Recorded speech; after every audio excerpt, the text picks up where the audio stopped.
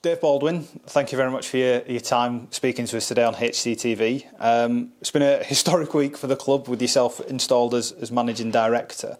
That's obviously no surprise to you with everything that's been going on behind the scenes recently. How has it been for you? It certainly accelerated fairly quickly. Obviously I've been here in the background of the club for the last 6 months, operating 2 days a week, principally looking at the stadium project and obviously the transfer of the shares to Dean from Phil. But yeah, this situation accelerated quite quickly in the last 7 days, and Dean approached me and asked me if I was prepared to assist in stepping up into the role.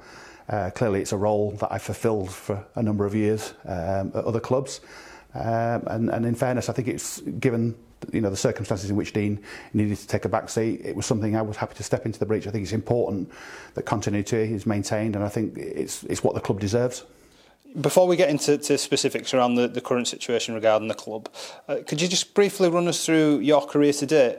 Fans will likely know your name from Bradford City or Burnley, for example. Yeah, so I came into football at executive level in 2007. Bradford were fairly recently out of an administration, so tough financial times at Bradford actually, and just been relegated to League Two.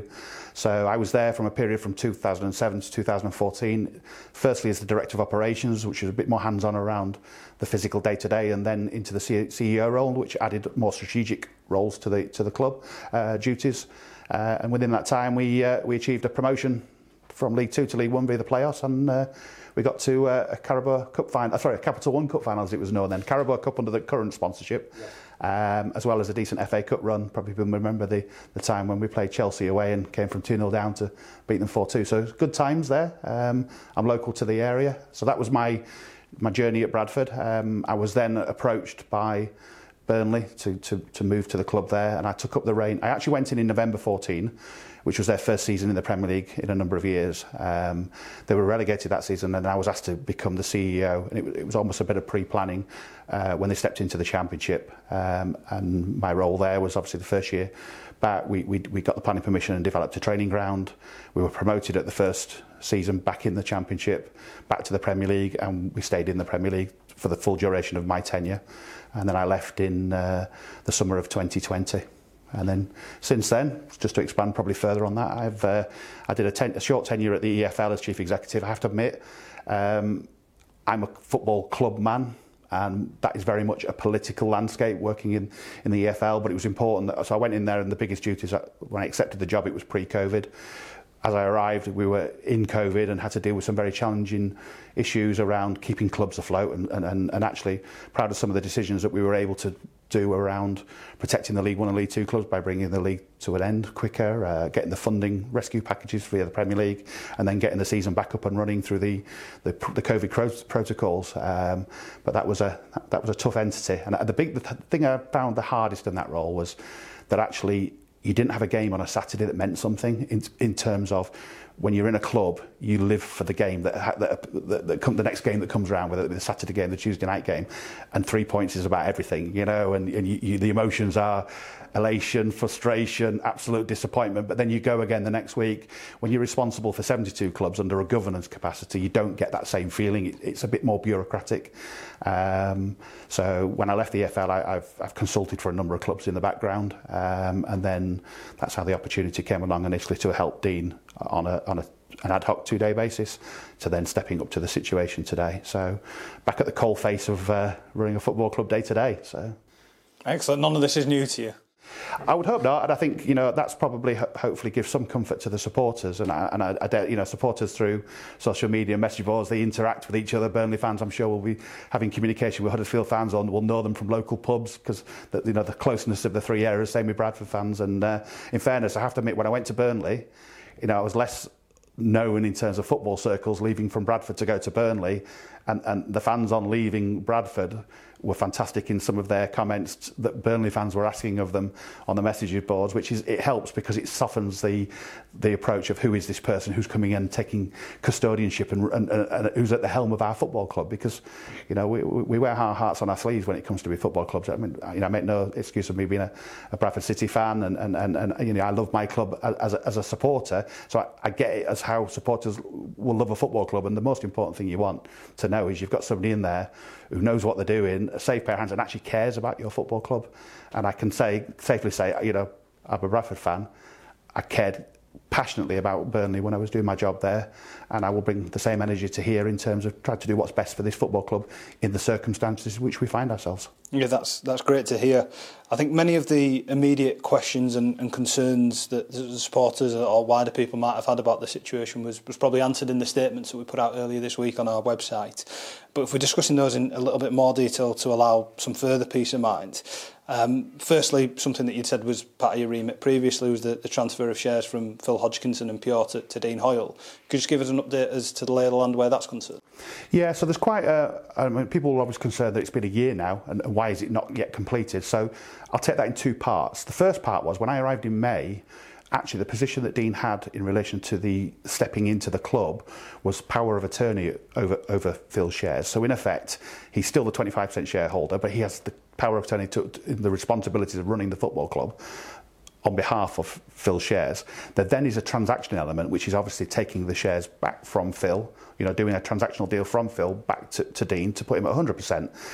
Now, the EFL regulations around the owners and directors test have changed in recent years, and obviously we're fortunate enough to see that from the other side as that regulatory process occurred. And when you actually transfer shares, there's two elements that need to be achieved. One is you have to get FCA approval. Now that is a mandatory, usually a 3 months minimum from the starting point of application, and that is the entire submission of a business plan for the next 3 years on the running of the football club.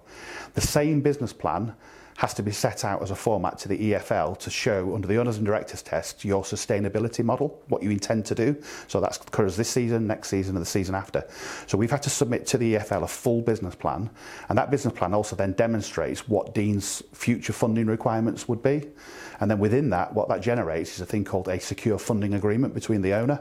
So the EFL then contract, they assess your submission, so they in effect audit what you're saying you're going to do for the next 3 years, and you then say what you feel you need to commit financially to make that happen, because let's not get away from it, Dean contributes money to this club to make it sustainable. It doesn't sustain itself by its own incomes, so therefore you plot where you intend to be with it, what that cost is.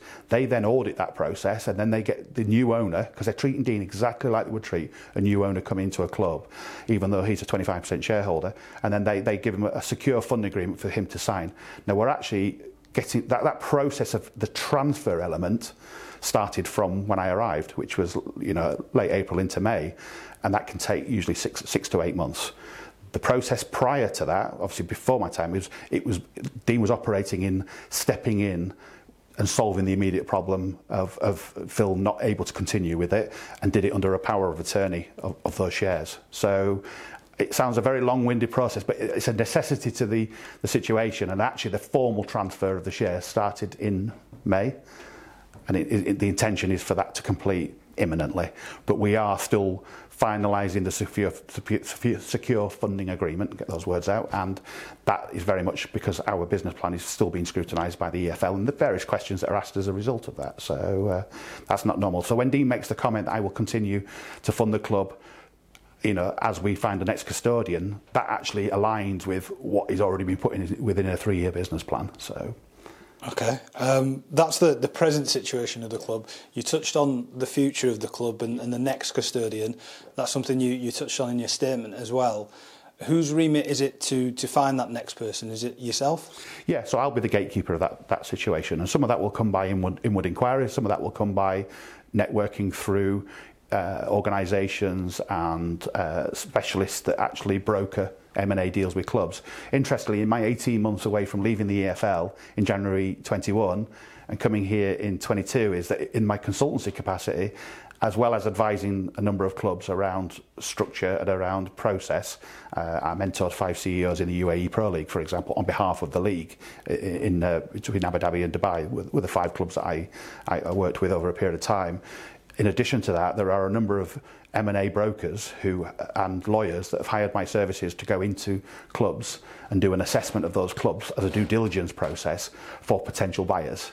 So that world of M&A, mergers and acquisitions, that world of lawyers that transact that, I've actually been on the side of being a consultant for those individuals to go and assess whether a club is worth buying and is the price right. So where this becomes, poacher becomes gamekeeper, is I sit on the club side of it to make sure that the club is, the structure and the detail around what somebody's buying is laid out quite clearly in what they call a data room, the access to information to know that what they're buying meets with what the sale and purchase agreement actually states, what they call an SPA, and more importantly that actually it's the right custodian for the football club who understands what they are taking on, what it means to the local community, and what their expectations, what can be delivered, and what their capabilities of delivery are. And clearly that becomes an element of a beauty parade of investors, and then assessing who is right for Huddersfield Town Football Club.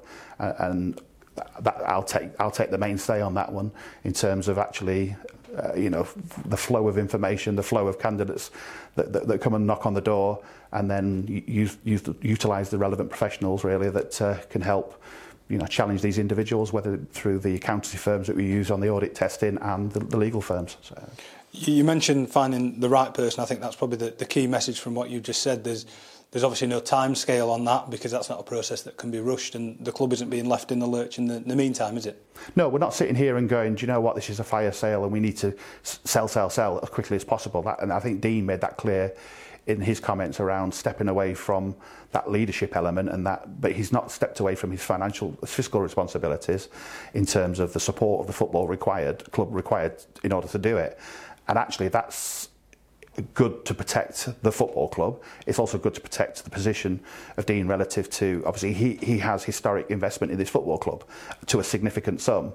Now all of that factors into the discussion when a new custodian comes along and understands what they're paying to acquire the club, what it's going to pay to run the club. So you want to find the right individual there, and Dean obviously is able to have an active role in making sure the deal is attractive enough to somebody to be able to achieve their objectives. So obviously, as well as the football club, there are a number of assets associated to Huddersfield Town, one of which we're sat in the John Smith Stadium in the Heritage Suite here.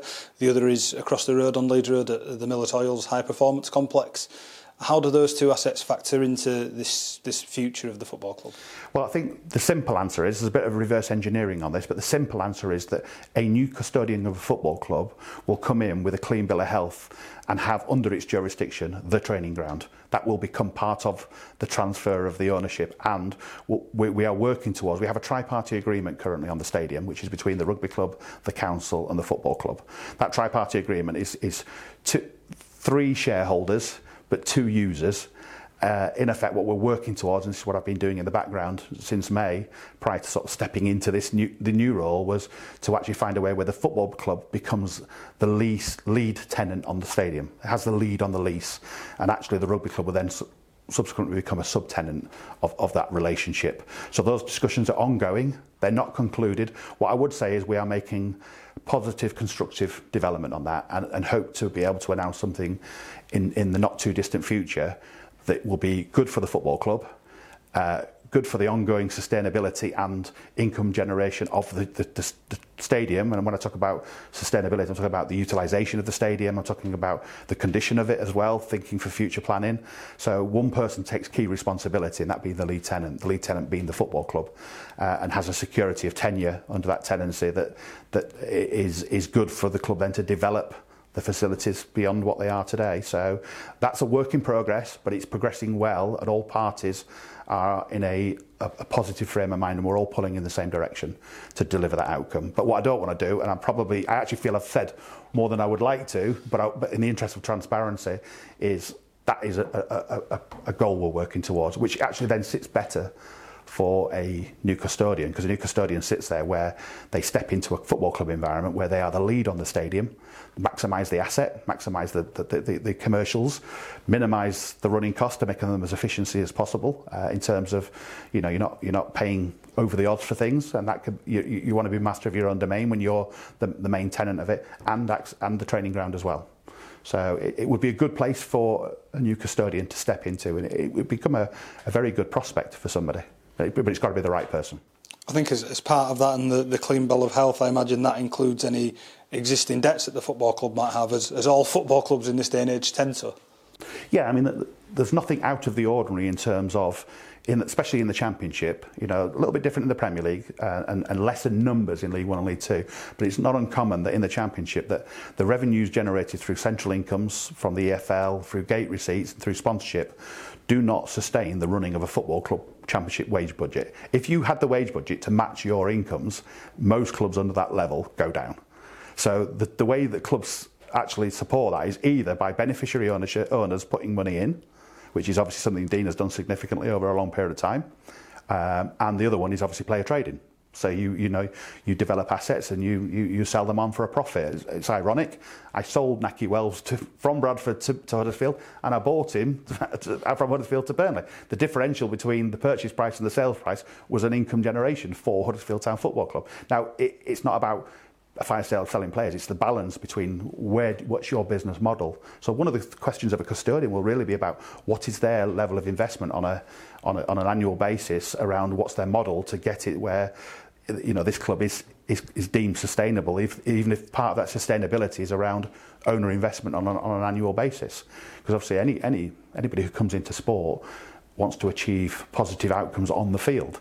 It's about going out and winning football matches and getting promoted or staying in the division if you're in the Premier League, and that's no different to what I've done in the last 15 years. The primary objective is to create a sustainable football club and win matches and be successful, and finding that balance is an ongoing measuring stick. So that's important of the questions that you ask the next custodian as to how they balance all those things for the long-term future of the football club. It's interesting you bring up on-field concerns and player trading as part of the short-term future of the club. It's something that Matt Fotheringham touched on in his press conference, as well as Tom Lees, is that the immediate concern is to stay within the Sky Bet Championship this season during this transitional period. But there is a transfer window in January as well. Yeah. How will this current situation affect what the club is able to do there? Right, I think it's safe to say that January there is likely to be some form of refresh. I won't go into the specifics of that, but it's a very active time now to determine how can we make this team better to avoid relegation from the Championship. So let's, number one, manage expectations. In reality now, staying in the Championship or getting to the number of points required to stay in the safety position of the Championship is the key priority. Ideally, you want to have done that before game 46, but the reality is, as long as we can achieve that objective by game 46, staying in this league is an absolute priority. I'd love to be in a scenario where we turn and say, guess what, we've got to the prerequisite number of points, and I think the average in the last 10 years is 47. People use that sort of simulation of 50 points is the safe number. You want to get there as quickly as possible. But whatever happens, the priority is, the horizon is, let's stay in this division for the immediacy. If that means making some refreshment around the player squad in January, that's something that is not... Discussions are ongoing on that now in terms of what could help, the first team coach actually being able to improve on delivering the outcome. So, I hope that's given an open enough answer to say, there are a number of players playing now, there are a number of players that are not available to the manager due to injury. You assess that situation. There's a bit of a breathing space around the Qatar World Cup, which almost is like another pre-season.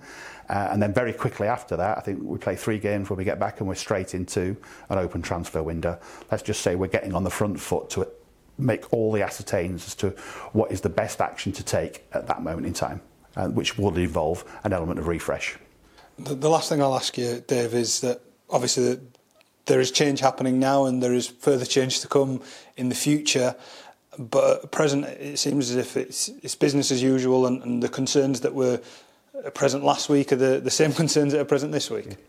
Yeah, I think that's why I've been prepared to take on the role. I mean, my reasons for leaving, the EFL and obviously I had a great time at Burnley and left on a high there at a time when that club was then subsequently following my departure was sold on to another custodians, is that actually I take pride in running a football club well and delivering a good business operation, but at the same time, that balanced off with delivering results on a football pitch, and whatever problem you find yourself in, surviving in a league and not getting relegated or pushing for promotion. I'll give you an example of what this feels very similar to. So in Burnley's season, I think it was a 16-17, we finished 7th in the Premier League, qualified for the Europa League, played the 17-18 season and played 6 games in the Europa League, qualifying over 3 rounds. absolutely created confusion in the building in terms of players starting, not starting, and ultimately we kind of lost a bit of our identity because it's something that was new to us, put us in a situation where we were on 12 points after 19 games at Christmas, and yet we survived in the Premier League with over 40 points. The horizon had to have been adjusted a bit, but what it was about calm, steady heads in a turbulent moment where ordinarily 12 points on Boxing Day puts you in a situation you're more likely to get relegated. And actually, we didn't get relegated, and we didn't get relegated the season after. So, but what it took in that building was, we use the phrase, noses pointing in the same direction, and that was the supporters, that was the manager, that was the executive team, that was the board. You know, the staff understanding that there was an absolute belief that we're all pulling in the right direction. And Sean Dyche on the football side and myself on the CEO side were obviously two key figures to make sure that calmness was maintained. Now, do we find ourselves in an ideal situation sitting bottom of the league? No, we don't. Have I walked this walk before? Yes. Do I think that we have the ingredients to get out of this situation? I wouldn't have taken it on if I thought it was dead and buried. It is the reality. But what we need to do is create an environment where we're all pulling in the same direction, from the stands to the boardroom to the training ground to on that match day pitch to every member of staff that works in this building. And hopefully that's the assurance that will come out from a fan's perspective that. And that's why I took the challenge on, because I think it's a really good club. Just in doing those 2 days a week, I sort of took a real affection for what the environment of Huddersfield Town is like. That sense of community resonated with what I've seen at Bradford, what I've seen at Burnley. That sense of what it means to the town as well. You know, in a smaller town, again similar to the Burnley situation. And actually, the foundations here. And the work the staff have done, and certainly what Dean has done as an owner. I mean, Dean as an owner, from a CEO perspective, is a dream owner to work for. Now he stepped into the background in terms of his position because of health, but the reality is that the club have had a good custodian here, and it's important that we find the next good custodian, because it does take a lot of energy to deliver an outcome. And actually, I'm glad I've had that little bit of a break from the full-time coalface of it between January 21 to the present day, to hopefully bring the energy that's required now to deliver that outcome. And outcome number one, let's stay in this division. Outcome number two, being able to get the stadium to a situation where we have better control of it and we maximise its revenues and we minimise its exposures to cost. And action number three,